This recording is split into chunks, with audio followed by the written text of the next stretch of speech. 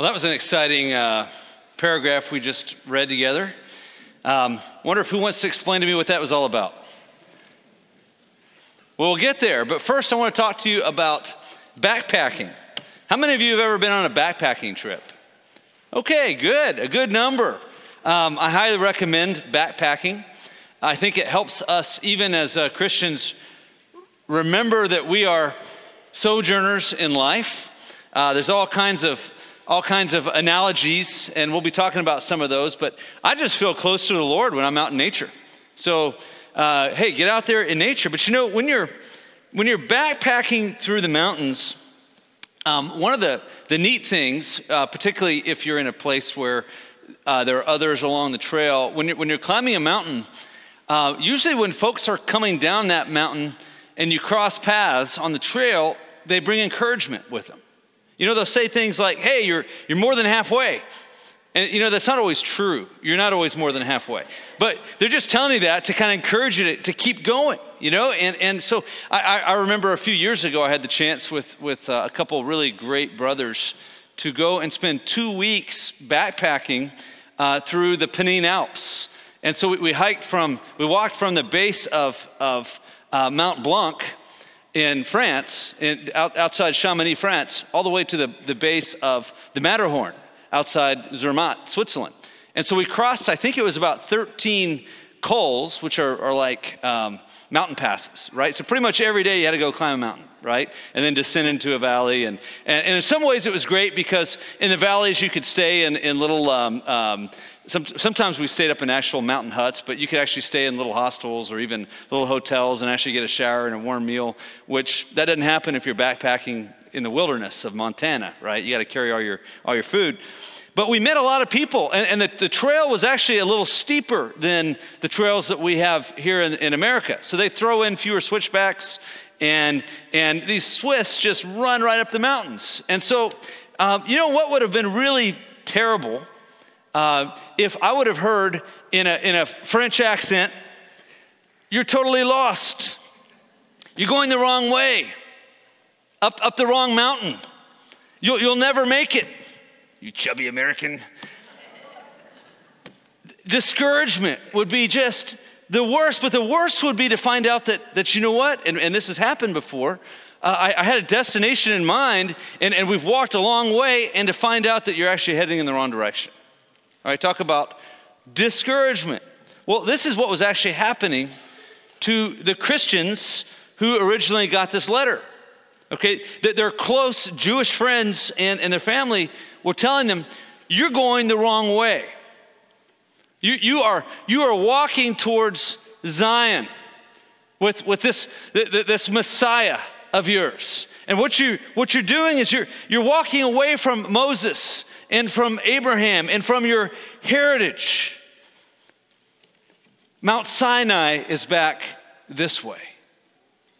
And so in our text this morning, we actually see two mountains. We see Mount Sinai and Mount Zion. And in short, Mount Sinai represents the old covenant, which God made with his people Israel. Whereas Mount Zion represents the new covenant, which is in the blood of Christ for all nations, for all people. And God was certainly present at Sinai.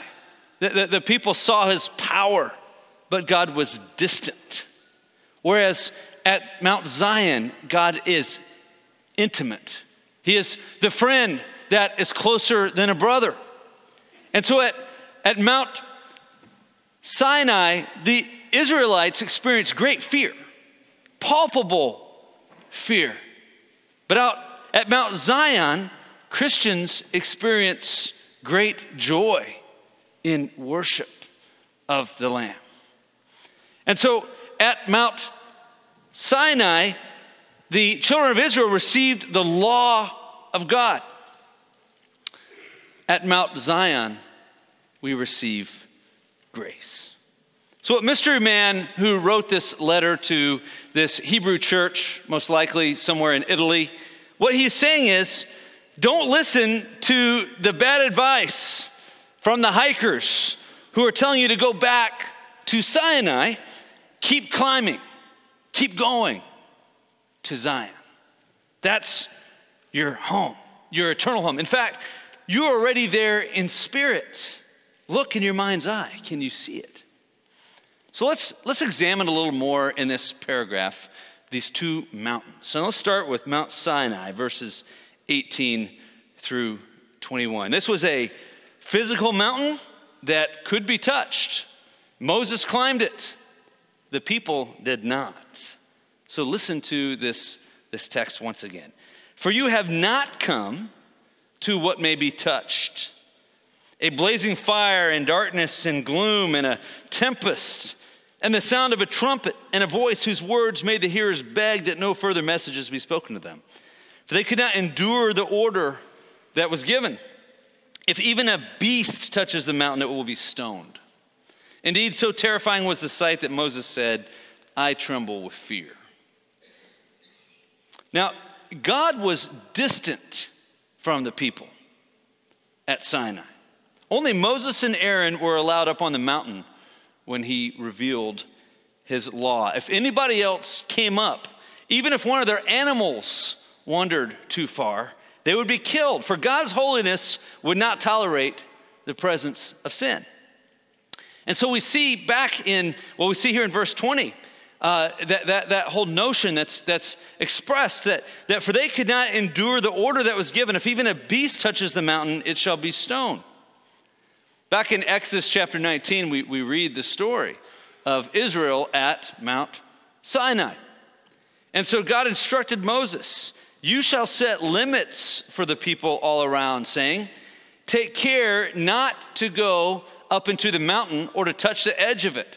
Whoever touches the mountain will be put to death. No hand shall touch him, but he shall be stoned or shot. Whether beast or man, he shall not live. When the trumpet sounds a long blast, they shall come up to the mountain, meaning to the edge of the mountain, because God was holy. And the whole point was these people were not, and God as a holy God cannot tolerate the wickedness and the depravity of mankind.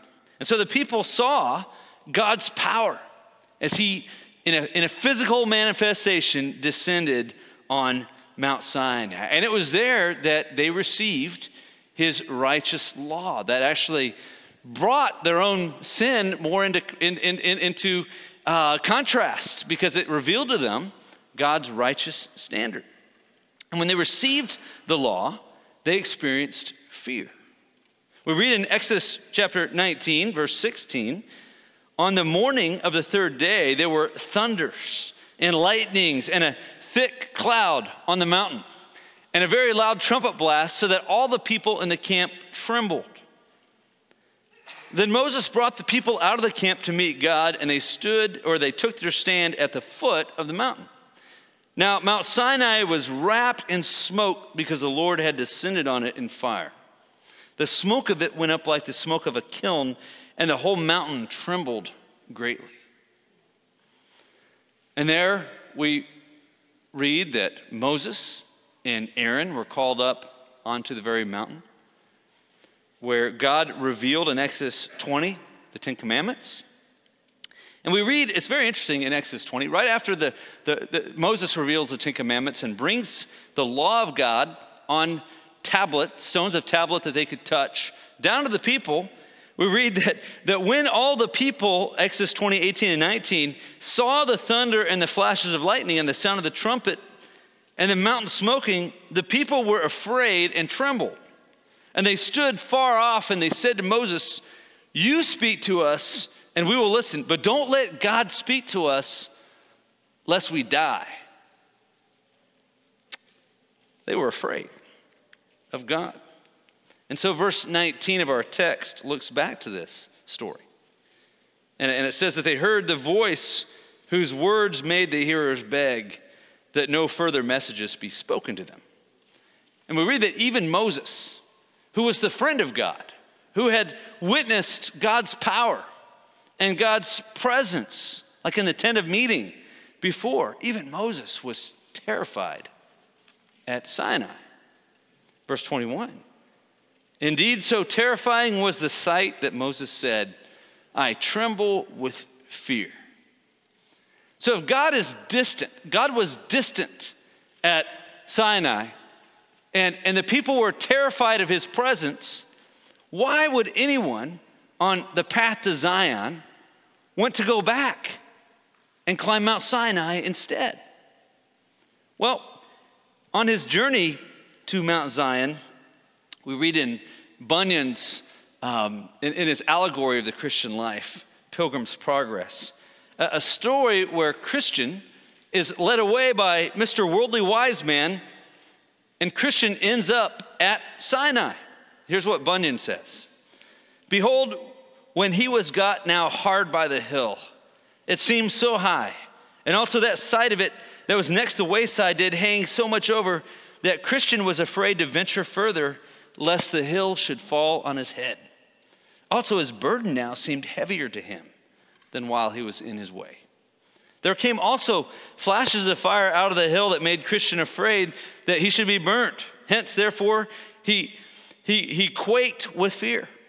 And he began to be sorry that he had taken Mr. Worldly Wiseman's counsel, and with that, he saw evangelists coming to meet him, and a sight also of whom he began to blush for shame. And of course, in the story, evangelist straightens him out and gets him back on the trail towards Mount Zion. Pastor Kent Hughes writes, today, few Christians are in danger of turning back to Sinai, per se, and embracing the Levitical corpus of the Old Testament. Sinai, with its fiery mountain and its code, is simply too daunting. Instead, we fabricate our own mini Sinais with a series of mini laws that we think are well within the reach of our unaided powers. Our mini Sinais are always reductionist, shrinking spirituality to a series of wooden laws that say, if you will do those 6 or 60 things, you will be godly. And of course, legalism is always judgmental. How easily our hearts imagine that our lists elevate us, while at the same time providing us with a convenient rack to stretch others in merciless judgment. So we need to beware our own many Sinais that would distract us from the journey, from the climb to Zion. Christian, I hope that you are climbing Mount Zion and that you're not going back to Sinai. There's a better mountain than Sinai. But I do hope that in your Christian experience, on your road to the cross, that you've experienced Sinai. And what do I mean by that? Well, without the law, there is no real understanding or appreciation of grace. Without the law, there's a whole lot of taking for granted of the gospel of Christ, an attitude that we might call cheap grace, which is a gutless, thankless religiosity that doesn't truly understand God's awesome grace. You see, we have to understand His holiness. We've got to understand our problem. We've got to understand that we are dead in our trespasses and sins. And there's no way we can scale Sinai and achieve His holiness. And we are lost. So we will appreciate the gift of Jesus Christ, giving Himself for us, making us righteous, giving us His righteousness through faith. And so let's spend some time looking at Mount Zion in contrast to Mount Sinai. Dr. Mohler writes, the claim that Christians have come to Mount Zion would have shocked the original audience. Jews defined themselves and their history through Sinai. That mountain was where the Israelites met God, but it's not where Christians meet God in the new covenant. The awful terror of Sinai, which is not the mount to which we have come, shows the radical mercy of Zion. At Zion, God embraces us with His grace and administers to us a covenant where He does not merely write the law on tablets of stone, but on the tablets of our hearts. So verse 22 of our text says, but you have come to Mount Zion and to the city of the living God. the heavenly Jerusalem, and to innumerable angels in festal gathering, and to the assembly of the firstborn who are enrolled in heaven, and to God, the judge of all, and to the spirits of the righteous made perfect, and to Jesus, the mediator of a new covenant, and to the sprinkled blood that speaks a better word than the blood of Abel. Well, that's quite the paragraph. A lot of stuff packed in there. And there's certainly different ways. You could, I've counted maybe 7 points, but I want to really focus on 5 points to help us unpack that paragraph I just read about Mount Zion. And the first is that Mystery Man here is talking about heaven when he talks about Mount Zion. He's talking about heaven. So he says, "But you have come to Mount Zion and to the city of the living God, the heavenly Jerusalem." Now, Jerusalem was actually built on a hill, on Mount Zion, and it was considered by the Jews to be the earthly dwelling place of God. We might consider it today to be, if we're going to look at it the way they did, the portal between heaven and earth. That's how the Jews looked at the actual physical city of Jerusalem and the physical mountain of Zion. But Mystery Man here is actually referring to a spiritual mountain, not a mountain that you can actually touch. He's talking about the heavenly Jerusalem here. And there is an already not yet aspect here. And what do I mean by that? Well, when we're saved, when the Lord gives us that first moment of faith in Jesus Christ, right? We are given the promise of eternal life. And so we are already, in a sense, spiritually there. It is sealed and guaranteed, right? But we're still journeying through a broken world. We're not there yet. So there's an already not yet aspect. You have the opportunity as a Christian to experience great suffering and yet to spiritually commune with God himself. And so your spirit, your soul could encounter heaven's presence, God's presence spiritually, while you're going through a really hard time, physically and emotionally. And some of you have experienced that in your lives as you have had to walk through very hard times. And so at salvation, our arrival on Zion has been secured, but we are still on a path to get there in a very broken world. And that's what we're going to see when we get to Hebrews 13:14. "For here we have no lasting city, but we seek the city that is to come." And so he's talking about heaven. Number 2, he mentions angels. He says, "And to innumerable angels in festal gathering." Now, Deuteronomy chapter 33 tells us that there were tens of thousands of angels present at Sinai when God revealed the law to Moses. All right? The people may not have seen the angels. They saw all the earthquake and all the fire and all the Shekinah glory of God. But there were all kinds of angels witnessing this event. I mean, who do you think was blowing the trumpet that terrified the 1 million+ children of Israel in their camp, that reverberated, that made their knees weak? It wasn't a trumpet of celebration. It was a trumpet of fear announcing the presence of an almighty and a holy God. Well, there were angels there. And when we look towards the end of the story, when we look at it, Revelation chapter 5, verse 11, we read that there are tens of thousands times tens of thousands of angels around the throne of God worshiping the Lamb.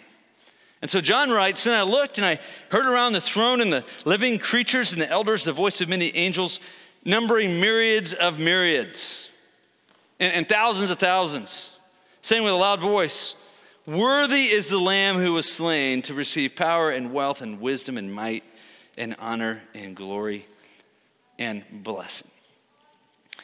Now, the picture here in our text, talking about dressed in like festal gathering here, is that of a great Colosseum. Kind of think of the ancient world, ancient Greece, and think of an Olympic event where everybody is decked out in festal gathering to come together to celebrate, right? Maybe like an opening ceremonies kind of thing. That's the picture here. A Colosseum filled with rejoicing angels worshiping the hero Christ. But here's the point. We're there too. We get to join them. That will be our physical future, and it's even a spiritual reality now when we gather together in worship. We are saying the Lamb is worthy, along with the angels. Pastor Hughes writes, whereas at Mount Sinai, the angels blew celestial trumpets that terrified God's people, we are to see ourselves in Mount Zion as dressed in festal attire and worshiping in awe side by side with these shining beings. That's our future. And spiritually, that's our present, if that's where your heart is. Now, the third point that we see here in this paragraph, he's talking about heaven and a multitude of angels. He's also talking about believers. In other words, redeemed human beings, right? From the old covenant as well as from the new, people who have gone before us. And it says, and to the assembly of the firstborn who are enrolled in heaven, and to the spirits of the righteous made perfect. So when we see that word firstborn, we're reminded of Jesus, who's the firstborn of creation. And yet Romans 8:17 says that we are fellow heirs with Christ. That would be if you are in Jesus, if your faith is in him, if you've been born again through a pure, true faith, you are actually a firstborn of creation as well. And if you're a Christian, your name is written in the Lamb's Book of Life. You're on a journey to Zion, but your name is already enrolled at the destination. And they're waiting for you. So notice here that the term, and to the spirits of the righteous made perfect. Well, we studied a couple months ago in Hebrews chapter 10, verse 14, which says, for by a single offering, that would be the offering of Jesus, offering his own blood on the cross, by a single offering, he has perfected for all time those who are being sanctified. He has perfected. So in heaven, we're going to get to interact with the Old Testament heroes of the faith. Abraham and Sarah and Rahab and Moses. We're going to get a chance to get to know them, to learn more about their life experience. I'll tell you, I think what will happen when we meet them, they're going to be like, let's go look at the Lamb. But we're all going to be equal in heaven. It might be easy to think, well, I'll be the junior cadet. I haven't done what Abraham has done. But you know what? Abraham was justified by faith, not by works. And he was made righteous by Christ's blood, just as I am. And you are if you're in him. And so there's no first or second class citizens in heaven. Praise God. Well, we also see here, in the midst of him talking about believers, that we have come to God at Zion, the judge of all. Well, Hebrews 4:13 says, and no creature is hidden from his sight, but all are naked and exposed to the eyes of him to whom we must give an account.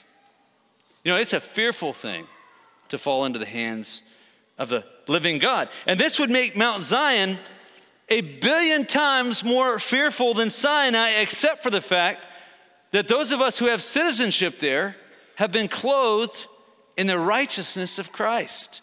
And so when he looks at us, he doesn't see our wickedness.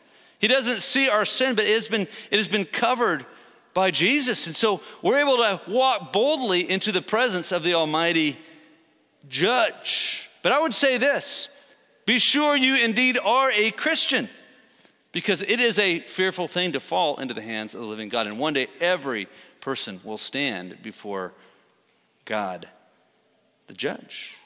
Well, he says, finally, we have come to Jesus, the mediator of a new covenant, and to the sprinkled blood that speaks a better word than the blood of Abel. He is the mediator of a new covenant. Jesus fulfilled the demands of Sinai. In fact, he is the only human being to perfectly, or to even come close to perfectly obeying God's law in both letter and in spirit. And then he gave himself on the cross to bring us who are born into the new life into the new covenant of grace through faith, to bring us into that covenant. And Jesus said that on the eve before he was betrayed. He said, this covenant, or this cup, is the new covenant in my blood. Now we read here this interesting connection or contrast with the blood of Abel. Abel's blood cried from the ground, avenge me. But the blood of Jesus is available to save all who call out to him in simple, genuine faith. And if you're here this morning, and if you're not sure that when you stand before the judge, you will be seen as righteous, if you're not sure that you will be welcomed into heaven, if there's a chance in your own heart that you may be cast into the lake of fire, I call you today to simply turn to Jesus and look to him in simple, true, genuine faith. Tell him that you believe that he died on the cross for your sins and rose from the dead, and call out to him and ask him to save you. And he promises to do so. Moses was fearful at Sinai. We can be confident at Zion because of Jesus. All right, so we've talked about both mountains, Mount Sinai and Mount Zion. I'd like us to spend some time here at the end of our message thinking about life applications from this text. And I think there are many, but I'm just going to focus on 3 life applications from this text. And the first is this, and this is what I'm going to spend most of the remaining time talking about. Recognize you are on a journey.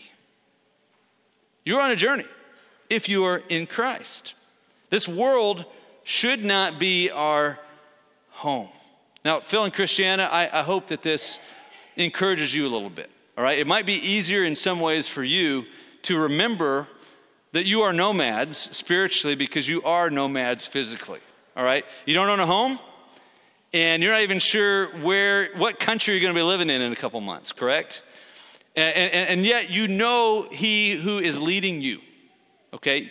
You're looking at a different culture, a different language, not even knowing exactly where you're going to be hanging your hat, but you know you have a city, you have a home waiting for you at the end of your journey. And so Hebrews chapter 11 dwells on that a little bit. And we talked about this when we looked at the life of the nomad Abraham and the patriarchs who were nomads. We read that they all died in faith, not having received the things promised, but having seen them and greeted them from afar, and having acknowledged that they were strangers and exiles on the earth. For people who speak thus make it clear that they are seeking a homeland. If they had been thinking of that land from which they had gone out, they would have had an opportunity to return. But as it is, they desire a better country, that is, a heavenly one. Therefore, God is not ashamed to be called their God, for he has prepared for them a city. You see, these nomadic patriarchs were examples for us to follow spiritually. We need to recognize that we Christians are pilgrims. We are nomads on this earth. And so in a few minutes, as we conclude our morning of worship this morning, we're going to be praying for 2 families. And we love these 2 families, and so it grieves us that God has called them to go and to move. And yet, I hope that this message will be something that you guys remember. The Boykins and the Morgans. Morgans are being taken by Uncle Sam to another assignment. And the Boykins are riding west into the sunset of Texas, and I can't blame them for it. But what I would say to you, I mean, arguably you're going to a wonderful place on earth comparatively, right? But it's still broken. I gotta, my own nationality here as a Texan has got to be trumped by my true nationality as a Christian. So I've got to speak the truth. It's a broken world wherever you go. And so as you go and retire, let me encourage you to not put your feet up spiritually. You're still in it. You're still a nomad. You're still in a battle to fight until you reach the top of Zion. And so all of us need to take stock of our lives and look at our priorities and ask the question, am I living spiritually like a nomad?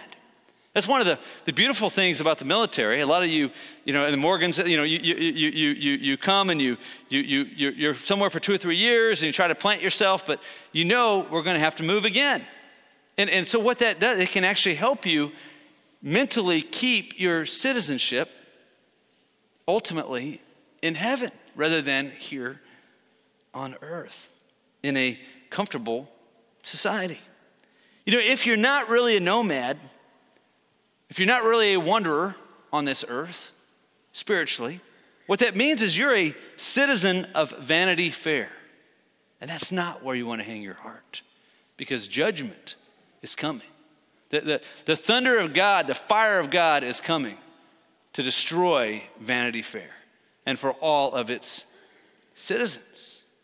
And so we need to remember that we belong to Zion, but we are indeed pilgrims in a broken world. And so we see things, horrible things in our world that reminds us of it, of the brokenness of this world. We see a nuclear-armed country going in and just seeking to pulverize and bully and take over a smaller country, a smaller nation. Being willing to rain missiles and bombs all over apartment buildings, schools. We see brokenness. This is a broken world. It wasn't just back in World War II, it's now. But it might be easy to think, that's far away. That we're talking Eastern Europe here. Well, last night, as Billy alluded to, we heard news that in our own nation, a young guy would arm up and would drive a long distance to a place where people from a different ethnic group live so that he could kill as many as possible, motivated by just racial hatred. And we got to recognize something here that I've been slow to recognize.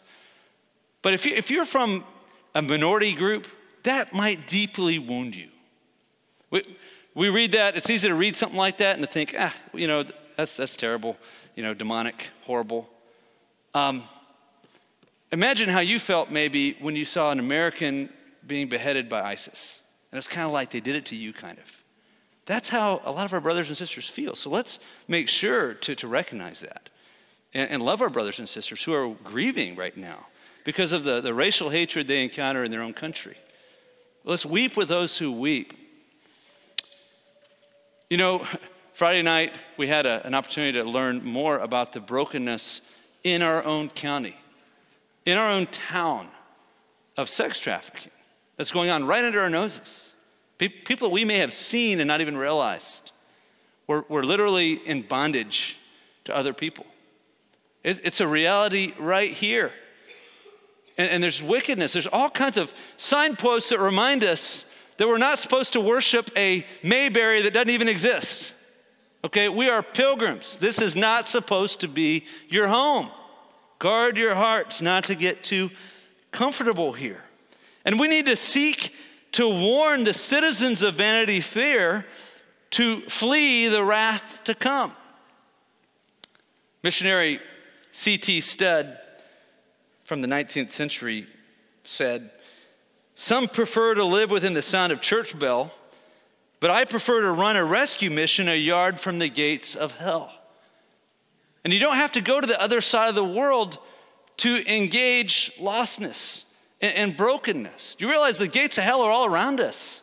You might have a next door neighbor that is heading there, and if he has a heart attack, or if she's in a car wreck and dies without knowing Jesus, that's where she's going. But you have the hope of the gospel that you could share today. There's a spiritual battle all around us, and we are nomads in a world of which we do not belong. We do because the Prince of Peace is coming back, and one day he's going to reign here. And we look forward to that. But right now, this world, this society we live in, is not our home. We're of another world, and we must live that way.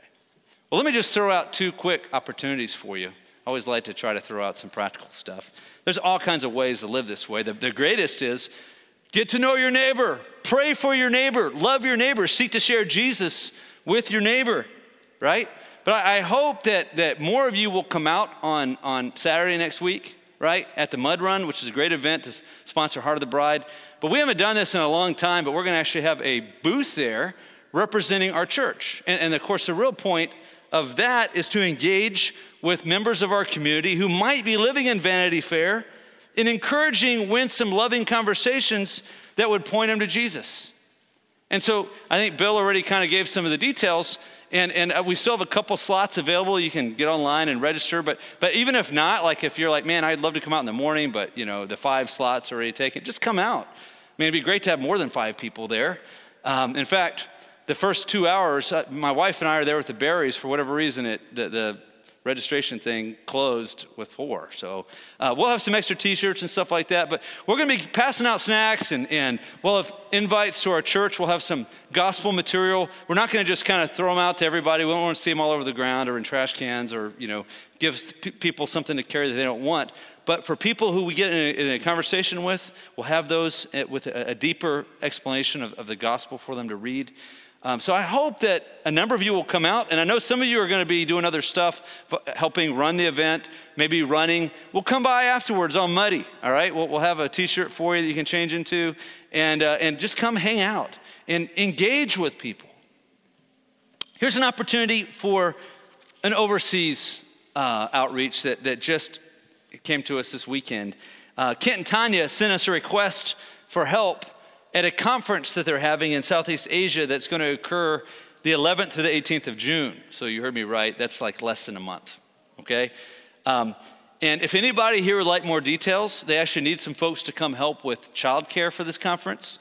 Talk to Megan Schuliger or Carrie King, and they'll give you more details. We as a church will try to help you. You'll probably need to come up with some funds too, but we try to help you get there. The coordinator for this event writes that this is not only short notice, but it is strategic. And she explained that COVID had something to do with why they actually had to put this together in short notice. They are understaffed. But she writes that our families have all walked through a journey over the last 2+ years that none have before, and everyone is needing to be with other peers for healing and fellowship and worship and counseling and encouragement and laughter and love. So the stuff that we went through with COVID was actually a whole lot harder for most of these folks, for a lot of these folks, in terms of isolation, okay, and being stuck. So by sending volunteers to come and serve, by watching the children and the youth, this will allow for this gathering to happen. So if you're interested, if you're like, I know a lot of people can't just take off and go somewhere in a couple weeks' notice, but if you can and you're interested, Carrie King, are you here? Is Carrie here? There he is. He's in the balcony, all right? And Megan Schuliger, right over here. Go talk to one of them, and they'll give you more details. Well, here's the question. Are you climbing Mount Zion? Are you moving forward in your Christian journey? There's a time on a backpacking trip for rest. In fact, it's necessary to stop and to sleep. Sometimes you lay down next to a stream, and to rest. But if you're not moving forward over time, you're not backpacking. In fact, if you're out in the backcountry of Montana and you're not moving forward, you will die. So let's recognize that we are on a journey as Christians. Number 2, let me encourage you to treasure God's word. Treasure his word. It is your map for the journey. Sometimes when we come to a passage like this one, that frankly at first read is hard to understand. The first time I read through this text, this paragraph, I thought, how in the world am I going to preach that one? What in the world does this guy mean here? Okay? And what can happen is sometimes when we're just reading scripture, maybe in our devotions, and we see something that's kind of hard to understand, it's tempting to just kind of breeze right past it. Right? The eyes of your heart glazed over. And we wait until we find something that seems to be a little more clear or, easier to emulate or follow, right? It applies to you more, right, in your mind. But you know what? When we do that, what treasures we miss. Remember that all Scripture is breathed out by God. 2 Timothy 3:16 says, all Scripture is breathed out by God and profitable for teaching, and for reproof, and for correction, and for training in righteousness. And so, what a pity if we missed out on the promises of this text. because we were lazy, because we weren't treasuring God's word. You know, some scholars actually consider this paragraph that we're looking at this morning to be the very climax of Hebrews. That everything before was working up to this, the two mountains, this understanding of Sinai versus Zion. So when you come to a passage like this one, and maybe you're thinking, what in the world is this guy talking about? Don't just skim over the text. Stop and take a deep dive. You might even hit a passage in your study that seems to contradict other passages of the Bible, right? And so I just want to encourage you, when that happens, don't just sweep your doubt under the rug and keep moving. Stop and examine it. Because the Bible, my experience, the Bible constantly proves itself over and over. So keep climbing that mountain. It leads to further, stronger faith. And so by deep dive, you might think, well, how do I do that? You know, well, one way you can do it is get a study Bible. I've got my ESV study Bible today, and you can see half of it are notes, right? Just that, a lot of that helps me. And it'll help you in understanding texts like the one we have this morning that you might look at and just be tempted to kind of, well, that must not be very important because I don't know what the guy's talking about. Well, there you have notes that explains a lot to you. Okay, and you can take deeper dives. You may want to get a commentary set if you have any questions about that, if you like some advice. There are certain commentary sets I would advise, and others I would not, and others that based on your needs, I might say, hey, this could be really helpful. Come talk to me. I'd be glad to come over to my office. I could show you a few different options. But get a commentary set. There's a whole lot of resources available online as well that you can order. Or feel free to email me with a question. And some of you have done that and said, hey, I was in my devotions reading this and I don't get it, right? It might mean that I got to stop and do a little studying. But let's take deep dives and treasure God's word. Valuable treasure is always worth mining. So we need to mine the depths of Scripture. David wrote in Psalm 119, "Oh, how I love your law. It is my meditation all the day. Your word is a lamp to my feet and a light to my path." So let's treasure God's word. It is the map for the journey that we're on. You know, on a journey of faith, as in any backpacking journey, it is vital, and this is our last point, to set our eyes on Zion. When orienteering, you've got to keep your eyes peeled for your destination. There are times that all you got is your map and your compass because there's another ridge ahead or another mountain ahead and you can't see the final destination. But in your mind's eye, you always got to know where you're headed, where you're going. Where is true north? Where am I in this wilderness? And that's what the Word of God is for. And there are times in our lives where we can see it, where we can see Zion. There are other times where you may not be able to see it clearly. But in our mind's eye, we've got to be searching for Zion, focused on Zion. And you might say, well, how do I do that? Well, Colossians chapter 3, verses 1 says, "If then you have been raised with Christ, seek the things that are above where Christ is, seated at the right hand of God. Set your mind on things that are above, not on things that are on the earth. For you have died, and your life is hidden with Christ in God. When Christ, who is your life, appears, then you also will appear with him in glory."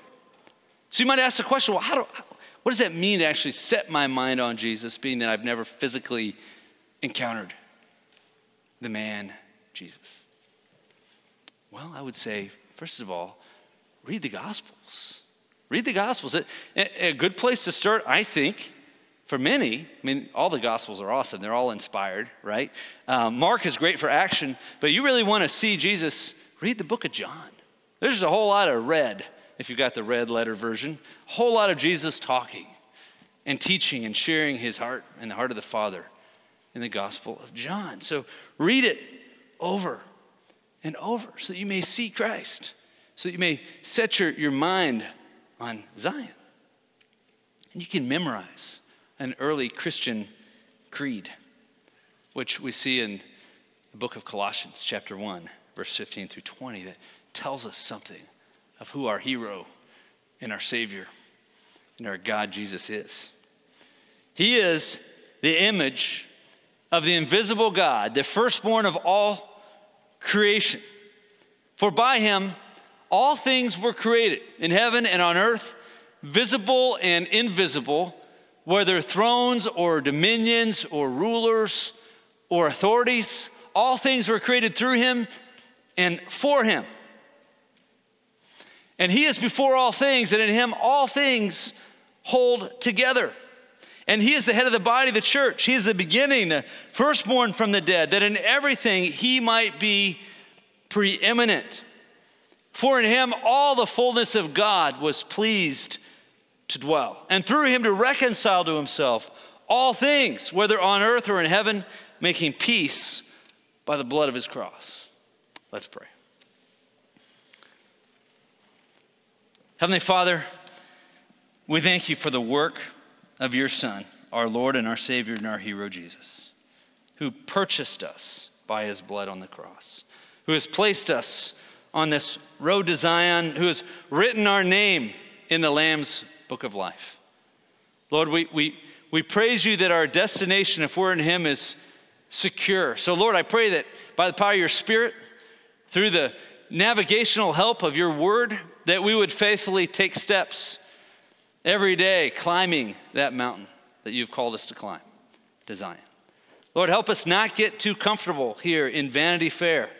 Lord, may our hearts belong to Christ, and may our longing be for the celestial city. And we look forward to that day in which we worship him with the angels, with the saints of old, with Christians who have died recently.